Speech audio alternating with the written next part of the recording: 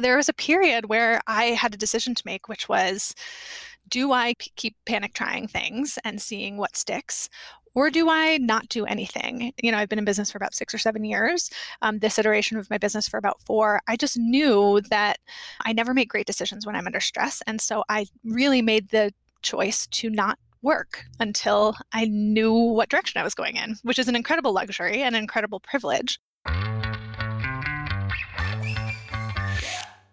What happens when the worst case scenario becomes reality? Every business owner I know has that nightmare that runs through the back of their head. What if it all just stops? What if no one needs my services and suddenly no one needs what I'm selling? What do I do then? I'm Susan Bowles, and you're listening to Break the Ceiling, the show where we break down unconventional strategies you can use to save time, boost your profit, and increase your operational capacity. For a lot of business owners, this was the year where they had to figure out what the answers were to those questions. How do you manage that change? Do you shut down? Do you pivot? When everything stops, how do you decide what to do next? How do you actually get through that and lead your business through change? Or make the decision to close? Today, I'm talking to Lauren Caselli. Lauren was on the show back in March in episode 25, and I talked to her about cash flow planning in a crisis, right as the shutdown was really starting to take effect. And Lauren's event planning business was heavily affected. Lauren's been through massive change this year, so I wanted to bring her back on the show to talk about how she's been managing the impact on her business.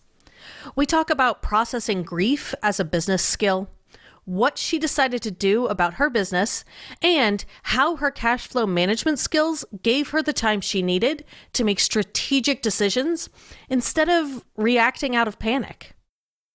Hey, Lauren, thanks for coming back to the show. Oh, I'm so glad to be here and so much to talk about. There's so much to talk about. So the last time you were here was mid-March. It was just after everything really started happening with coronavirus and shutdowns. And we were talking about how you and your event business were reacting.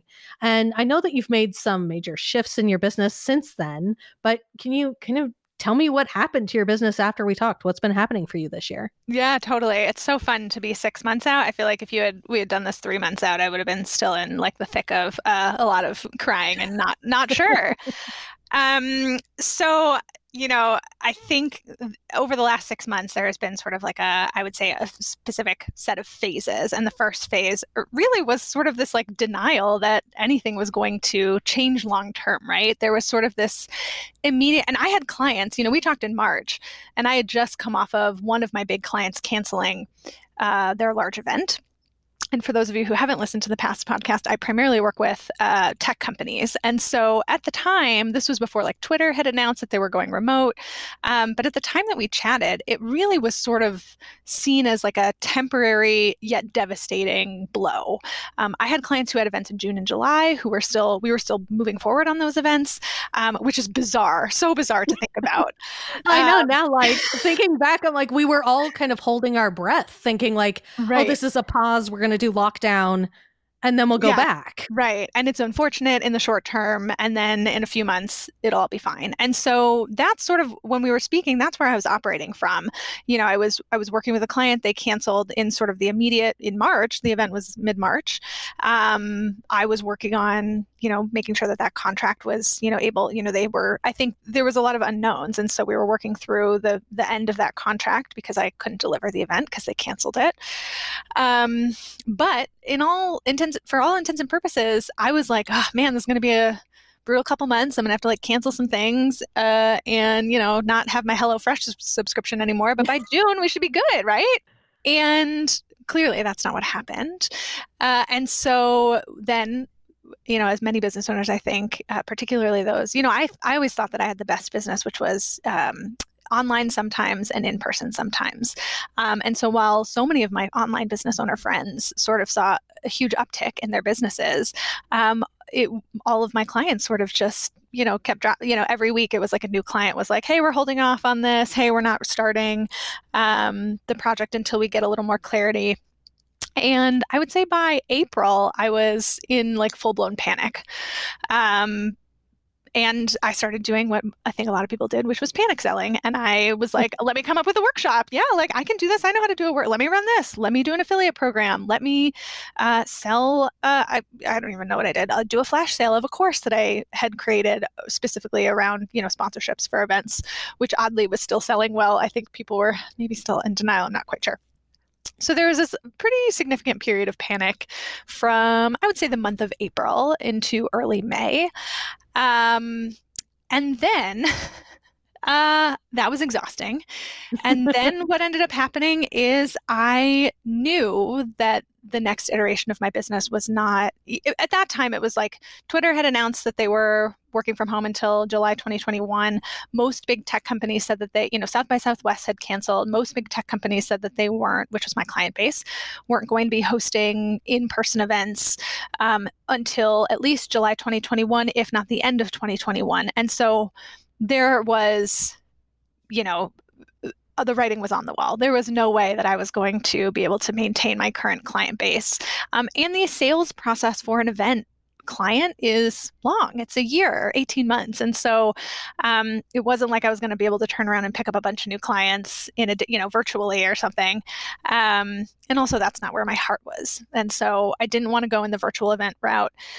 I didn't want to, switch to try to do, smaller workshops or things that were kind of able to happen with the new mandates of social distancing and whatnot. And so there was a period where I had a decision to make, which was, do I keep panic trying things and seeing what sticks? Or do I not do anything? And as someone who has been, I've been in business for about 6 or 7 years, this iteration of my business for about 4, I just knew that I never make great decisions when I'm under stress. And so I really made the choice to not work until I knew what direction I was going in, which is an incredible luxury and an incredible privilege. But I consciously sat down one day and said, I'm not working anymore. This is not, nothing's working. I'm making a few $100s here and there. I had sat down with my bookkeeper and she had said, look, you have enough runway. I'd been planning on hiring a project manager this year. And so she's like, well, if you're not hiring, you have enough runway to last you through October. Yeah, I mean, let's so you mentioned that being able to not work or not react is coming from a place of privilege, but let's also be clear that you had been saving pretty significantly to make sure that you had a really good cash cushion in your business for this exact scenario. Yeah, so you had done a lot of work to make sure that you were in a place of privilege. Yeah, especially after this year, I had always had a 3-month cash cushion in my business. That was something that was non-negotiable. After I started learning about business finances, that wasn't always a thing. And now even this year, I'm like, 3 months. But yeah, so I had been planning on hiring someone this year, a project manager, and instead I didn't do that. And so I essentially, I sat down with my bookkeeper and she was like, look, if you don't do a single thing from April until October, you can still pay yourself. And she's like, and don't, sign up for anything else. She was like, basically just keep your expenses as they are, continue paying yourself and you'll have, money through October. And part of that was also my EIDL advance and the PPP loan. So I was very lucky to get both of those things quite early because in events, I was not someone who was like, let's wait and see. I was like, no, my business is very severely impacted. So I would say acting quickly on those 2 programs was definitely a great benefit for me. So I don't remember what the original question was, but I had a big cash cushion, which made the ability to not work and also having a great bookkeeper who helped me do that projection was essential to me being able to, I didn't like it, but it was essential for me to be able to evaluate the situation as it was, understand that from my own experience, I couldn't it was like a finger trap. I couldn't struggle against what I was going through. I really just needed to stop and evaluate and wait until I knew where to go next. And that is what I did. And I think that, so one, the reason you have cash cushions is for exactly that reason, because nobody can make a place nobody can be making good decisions from that place of panic When you are panicking and dealing with crisis, nobody is going to make good decisions. And so having a cash cushion is essential to be able to give yourself time to process and think strategically. And I think one of the hardest things to do is to say, I'm going to step back and I'm going to be patient and I'm going to wait and see what the right decision is for me. Yeah. And I think that's when you are in like crisis reaction mode, I think that's probably one of the most difficult things to do. For sure. Totally. And it's a practice, right? And it was it felt almost agonizing to me. Like I would wake up in the morning and I would be like, what am I going to do today? And, I read a lot. I read a lot of books, and I was doing a lot of kind of anti-racism work. And so I had a ton of reading to be doing in my self-imposed work hiatus. But it felt so indulgent, and so it was agonizing, right? Mm-hmm. To tell myself like, this is part of the work. The part of the work is to not do anything, and this is a new challenge that I had, never foresaw, and is not the narrative in business, right? It's like, if you're not working, if you're not closing, you're not doing it right. And I was like, I just knew that I couldn't make any decisions that were well informed if I was focusing on panicking. Absolutely. So that kind of leads into my next question is that, for you personally, I mean, I've been through a few major business sales and transitions that weren't necessarily financially great, and they were super emotional. So I know how hard it can be to kind of process all of that. But for you personally, how did that all play out? How did you deal with those emotions, that grief, that's big stuff? Yeah, totally. That's such a good question. And I think it's really good to ask. And I do think that a lot of times, particularly in kind of business, we look for tactics and solutions and, 10 steps to do something. And a lot of this work is part action, but it's also part feeling. It's also part recognizing and affirming. And so on top of this, not only did I sort of lose... And I didn't lose my income, my personal income. I was still paying myself a salary, but my business income. And then my partner, who had just started a brand new job in Portland, Oregon, and I was planning on moving there in April, was laid off 3 weeks after he started because of the pandemic. And so here we are, two people who are out of work together in a 2-bedroom household, which is, we're very lucky to do. And we, live in Montana, so lots of wide open space, but who are going through really hard emotions, both together and also separately. He was grieving in his own way, and I was grieving in my own way. And what I knew from my past experience of dealing with going through hard things, as a business owner, it is impossible not to have hard seasons. I basically was like, I called in all the reinforcements. I, made sure that my therapist, she was personally doing virtual sessions. I called our couples therapist and I was like, we need your help. We don't know what we're doing and we are not communicating well. So we need your help on this. And then I basically told myself, like, what would be the easiest thing for us to do together in our relationship, but also for me to do so that I know that I could get back to work in a few months. And part of that was really, I live in the Mountain West. It's snowy 9 months out of the year. And this all started happening in March. And then May was when kind of, again, it got very, very real and it was starting to be beautiful here. And I basically said, look, I'm going to enjoy every second of this summer. And whatever that means, I'm going to find joy and find pleasure and focus on that. And if I do that by the end of the year, I will mark it as a success, right?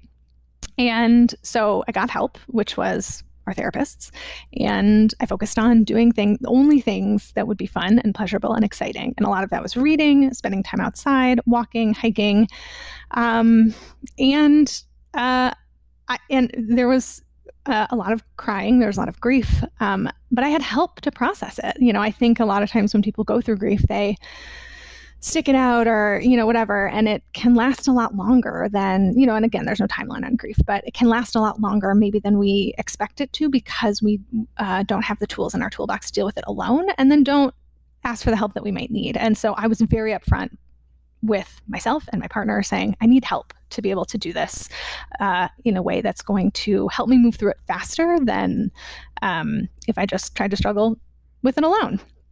So that's what I did.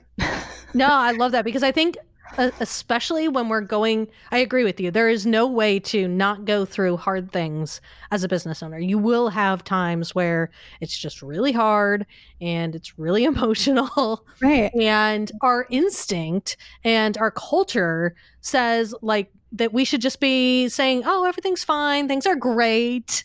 Things are so fabulous right now. And I think one of my favorite things about this whole pandemic thing has been a little bit lessening of that, where it's like more socially okay now to be like, hey, I'm not okay. Things aren't great. Yeah. And that's acceptable. Right. But I mean, sometimes when you're going through these things, the instinct is to just be really closed off about it. And really, it's just a challenge to kind of reconcile the stuff that's going on inside and the business owner that is being presented on the outside, I think sometimes. For sure, totally. And, just like we all have systems of, bookkeeping and systems of, we have all these systems in our business, but we don't have systems of dealing with hard things. We don't have systems of grief. And so that was one of the things that, and I'm sure we'll talk about what I'm doing now, but, one of the things that I really had to do was like grieve my business as it was. There was no, even if I decided to go to virtual events, which was not my passion, I had to grieve a life that I essentially had lost. And that was the truth, right? It was not going to be the same. My business was not going to be the same. But I was really lucky in that my motto this year has been get ready to stay ready. And what I had done, over the last 4 or 5 years in business is I had built a system of, a system to deal with hard things, which was finding the right people to help me process, and learning how to be easy on myself and give myself permission to do what I needed to do. And that is a system. That's not like, oh, it's some feeling thing. It's like, I have a person that I go to and I have another person that I go to help with my relationship. And, my partner and I have systems in our relationship where we talk through things when, or words that, systematic words that we use when we, don't want to talk about something or whatever. It's a system, much like any system that you have in your business or your life. And so, I think a lot of times, especially in high growth businesses or new business owners, there's a lot of reactioning.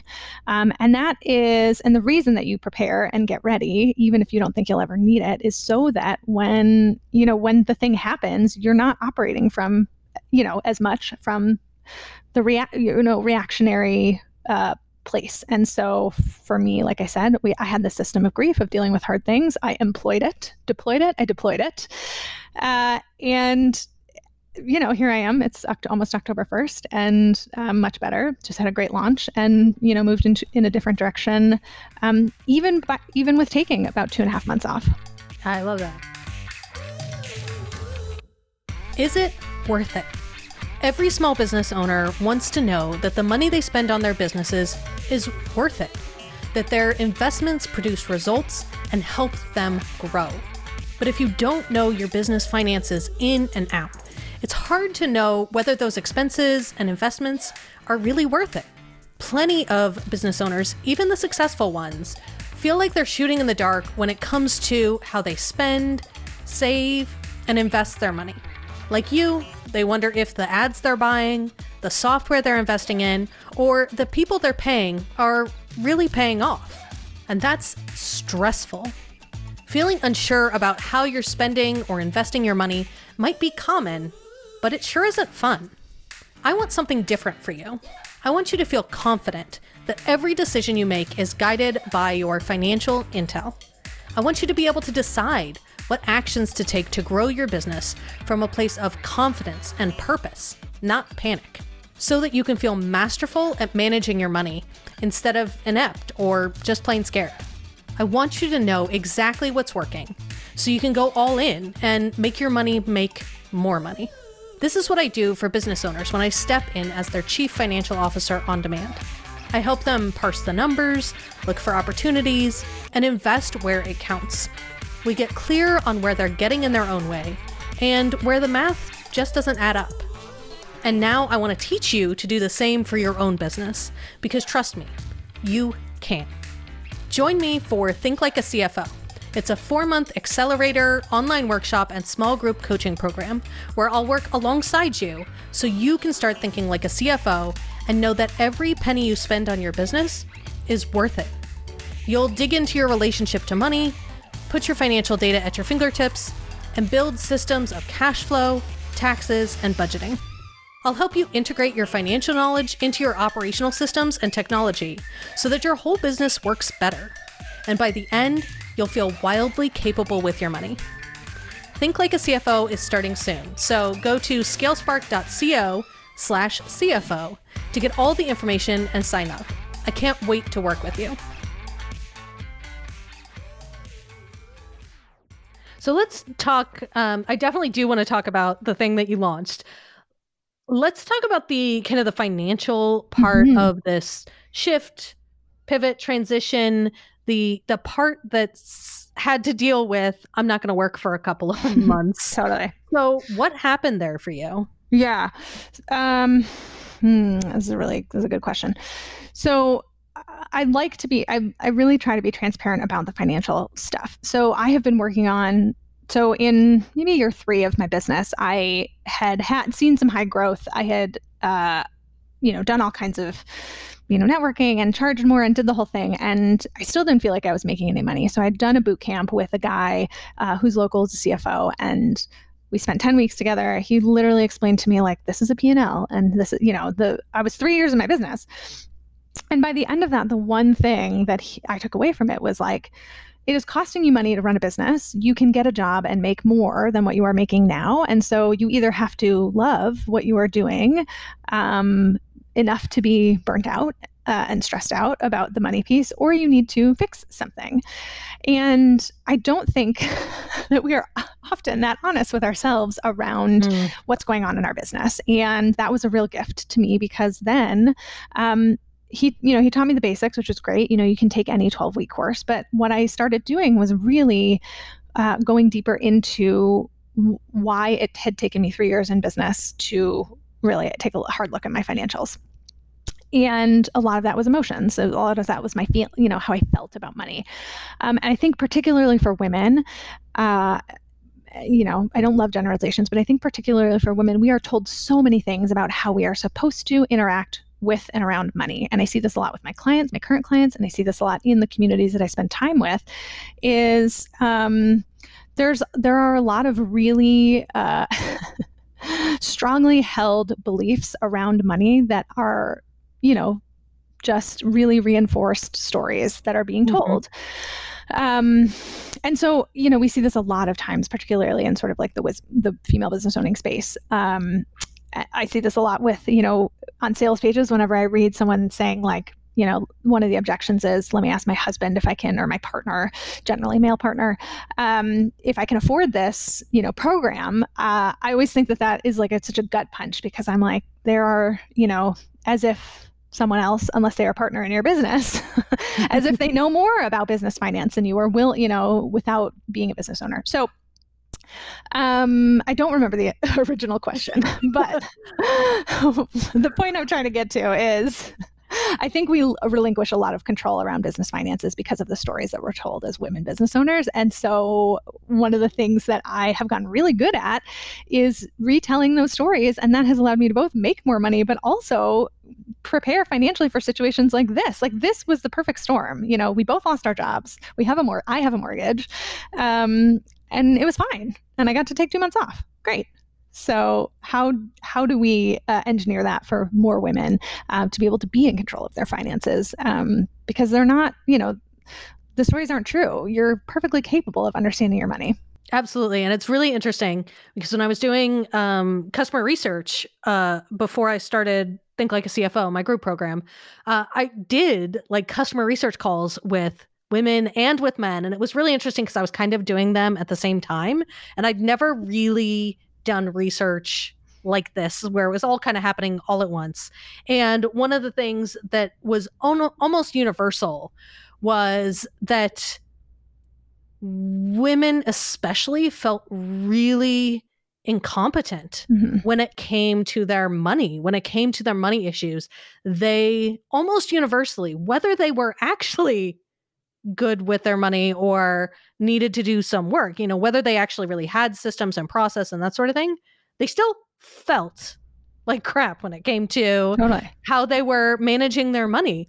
And it was interesting because the guys, when I talked to, still felt pretty incompetent, but they wanted to hire their way out of it, right? Right. So the women wanted to learn and feel competent. And I'm not sure that and the guys just wanted to hire somebody to make their problem. Like they didn't have that need to like make me feel competent. They were just like, yeah, this isn't my strong suit. I'll just hire somebody and it'll be fine. Right. And it was really interesting that it was such a, I didn't expect that dynamic. And now I've kind of been seeing it everywhere. That's so interesting. Yeah, I'm so curious about that. Now I want to like look at your market research. Yeah, I think it's really interesting, particularly, man, I think they're particularly around money. It's one of the things, especially when we talk about business, it's one of the first things that we try to outsource, right? We try to outsource bookkeeping. We try to outsource accounting. Those are like the first things that we always try to outsource. And I'm not saying that it shouldn't be the first thing to outsource, but what I am saying is,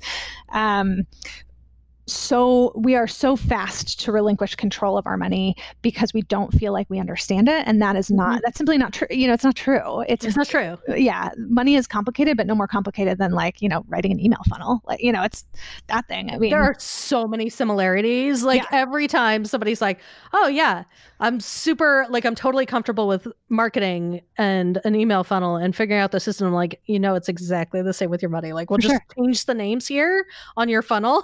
Yeah. We'll start talking about income and expenses and profit instead of, top of the funnel, middle of the funnel, bottom of the funnel, and conversions. And so much of that is like we come to the business table with zero knowledge about, let's say, an email funnel, or very like limited knowledge about an email funnel, but there's no sort of like story about what an email funnel says about you.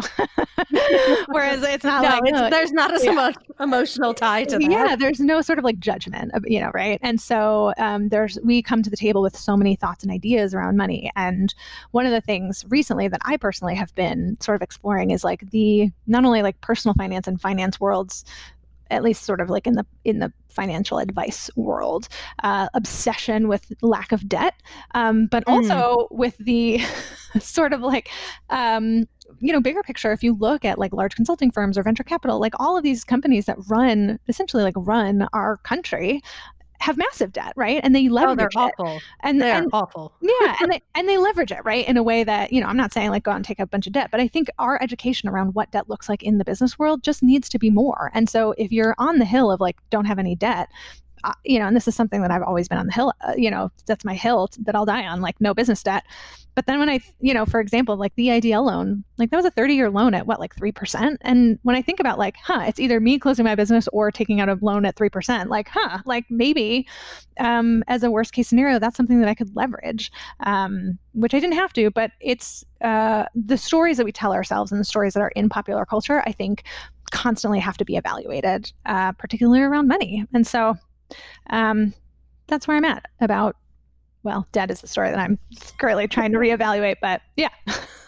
Yeah. And I mean, I think you're right. I think every aspect of your business finances have nuances. Like there are nuances to the debt discussion. Right. There are times in your business where it makes sense to use debt to grow your business. There are absolutely times where that's the right choice. Yeah. And we're so tied around our personal money stories, the online entrepreneur money stories, right, the hustle culture kind of stories, VC, they all play into our feelings about money. And I think a lot of it stems from just, we don't teach financial literacy.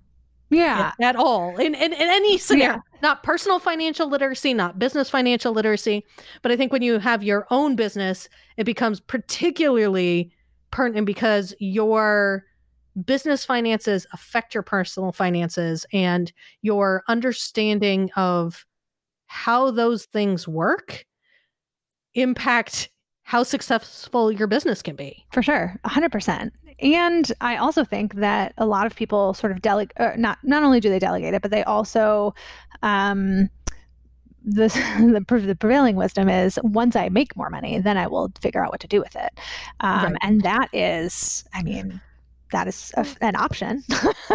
It's maybe not going to be the fastest path there. Yeah. And here's what I'll say, like, you know, just being in lots of masterminds and groups of people, there are people who are making a ton of money who don't know what to do with it. And it greatly affects their businesses, greatly affects their personal lives. And that is not a judgment. It's more an encouragement to say, again, like, get ready to stay ready. Like, wouldn't you rather like make all the money, like have a huge, great launch and know exactly what you're going to do with it rather than like, you know, buying a boat and then being like, oh wait, I couldn't afford that, or whatever. And so you have a boat? I mean, yeah, that was the first thing I of course have a boat, and yacht, a business boat, a business boat. That's what it's a business boat. It's a deduction, right, for my yacht trips, my business yacht trips. But yeah, I mean, so you know, I think business money, personal money, it's always something to be working on. And it's probably, I would say, you know, as you know, I'm sure you see lots of this with your clients, but just for me, you know, with my money club and like friends that I work, you know, people don't actively work on their money. And you know, honestly, the advice out there for business owners is, paltry and sad, I would say. A lot of personal finance and business or finance advice in general is focused on the W-2 employee. And that is, you know, makes it really challenging to be able to do some of this research and this work to get better at your money. Yes, absolutely. So as you were managing this whole transition and all of this grief, did your feelings around money or what you decided to invest in change at all? Yeah, for my business or personal or everything. Either. Yeah. Either. So yeah, it's a good question. You know, I have my money personality is I like to make big investments while I can be focused on. So one of the big things I like to talk about is intentional spending, and making sure that my spending aligns with the goals that I have for my life and for my business. And so one of the things that I have gotten good at, I was not always good at this, but one of the things I have gotten very good at is recognizing when a decision is made out of fear or boredom or apathy or to cope versus this is moving me closer to the goal that I want to move to.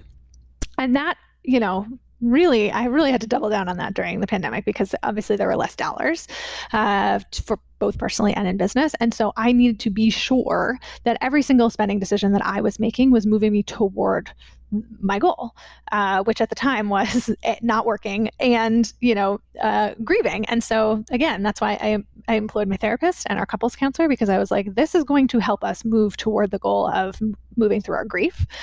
So that on the personal side. And then on the business side, you know, I really checked in with a lot of my softwares and, you know, I was selling some courses on autopilot that were bringing a little bit of income, and that was all fine. But the things that I really doubled down on was I did a lot of education, you know, so I took an email course that was excellent, and I finally had the time to actually focus on it and do it. And just from that email course, I, you know, booked 3, you know, new coaching clients in August. And so, you know, within a month of signing up for that ended up, you know, I ended up being able to make my money back immediately.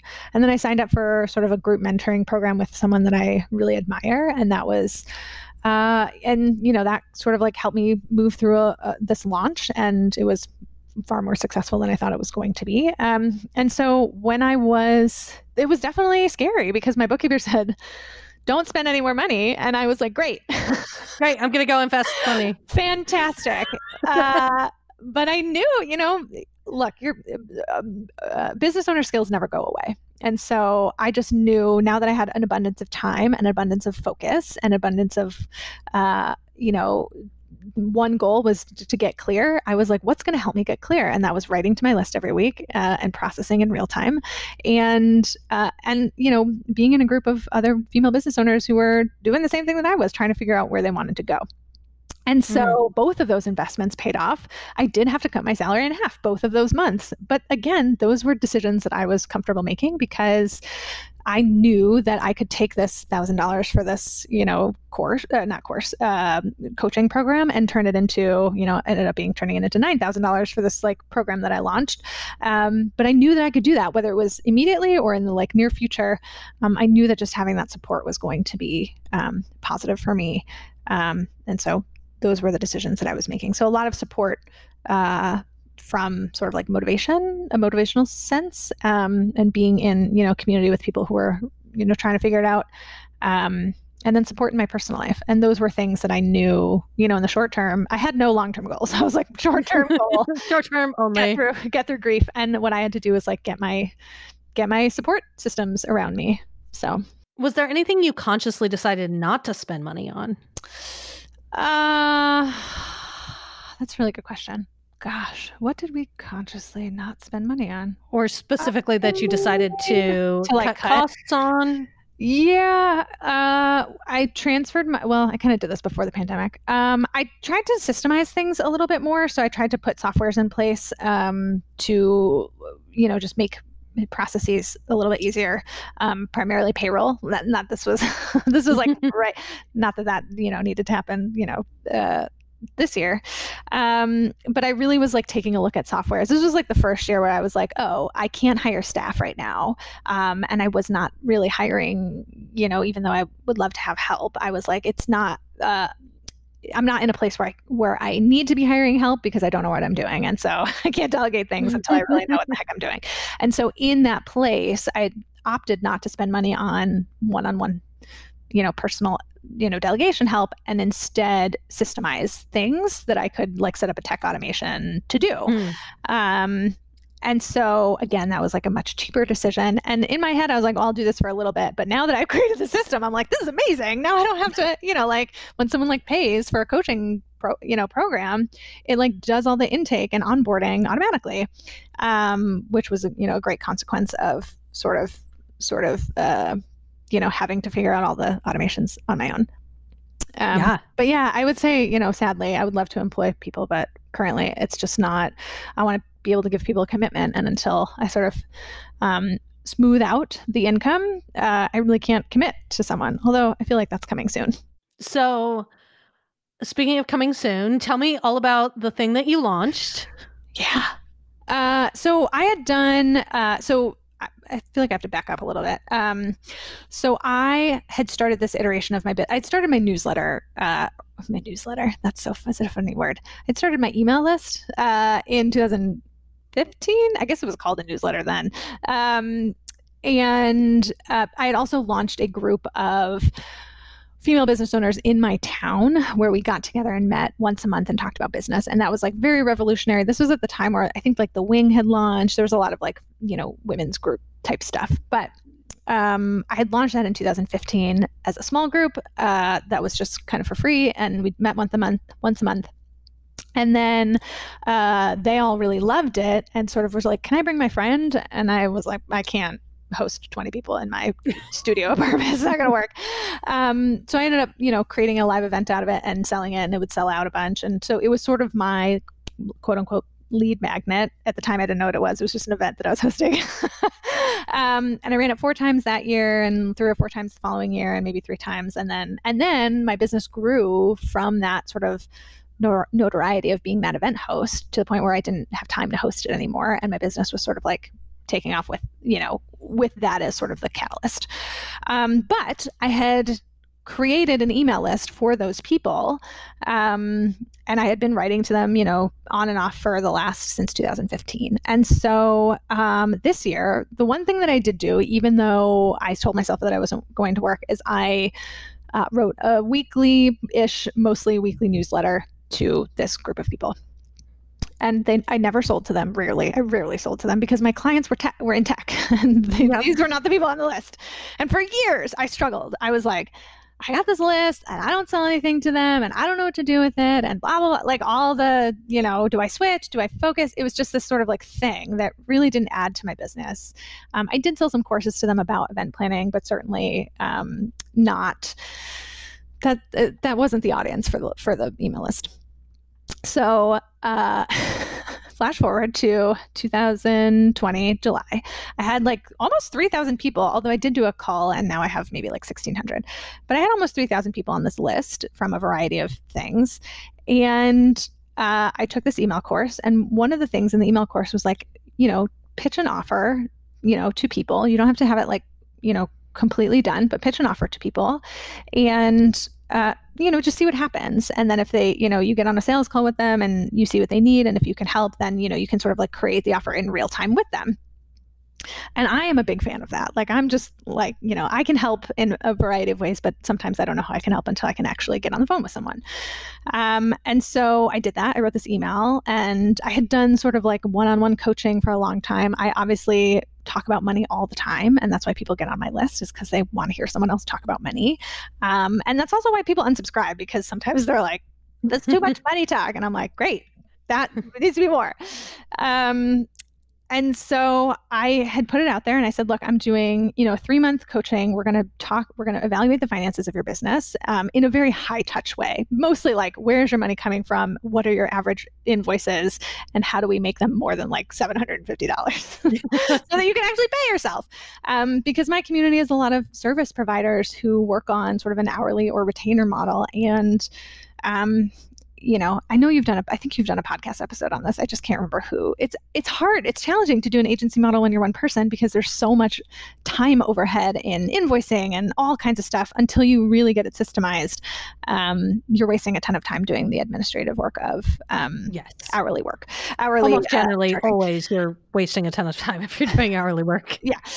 And so I knew that, and I had switched my business to doing sort of like high level packages. Maybe like in 2018, 2017, I stopped doing hourly work for sure. And that's like very common in event planning, is not hourly work. It's very package based. And so I put it out there. I said, I'm taking 4 clients, and I booked 4 clients almost immediately in probably 2 or 3 weeks.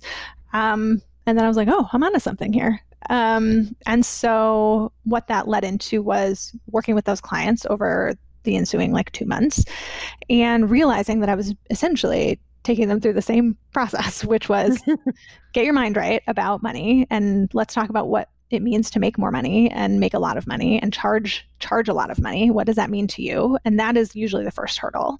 It's not like the tactics behind it, but the what does it say about you? Getting your brain wrapped around sending an invoice for 5 figures. Yeah, totally. And so, and so a lot of it was just the emotional work that I had been sort of like slowly working on.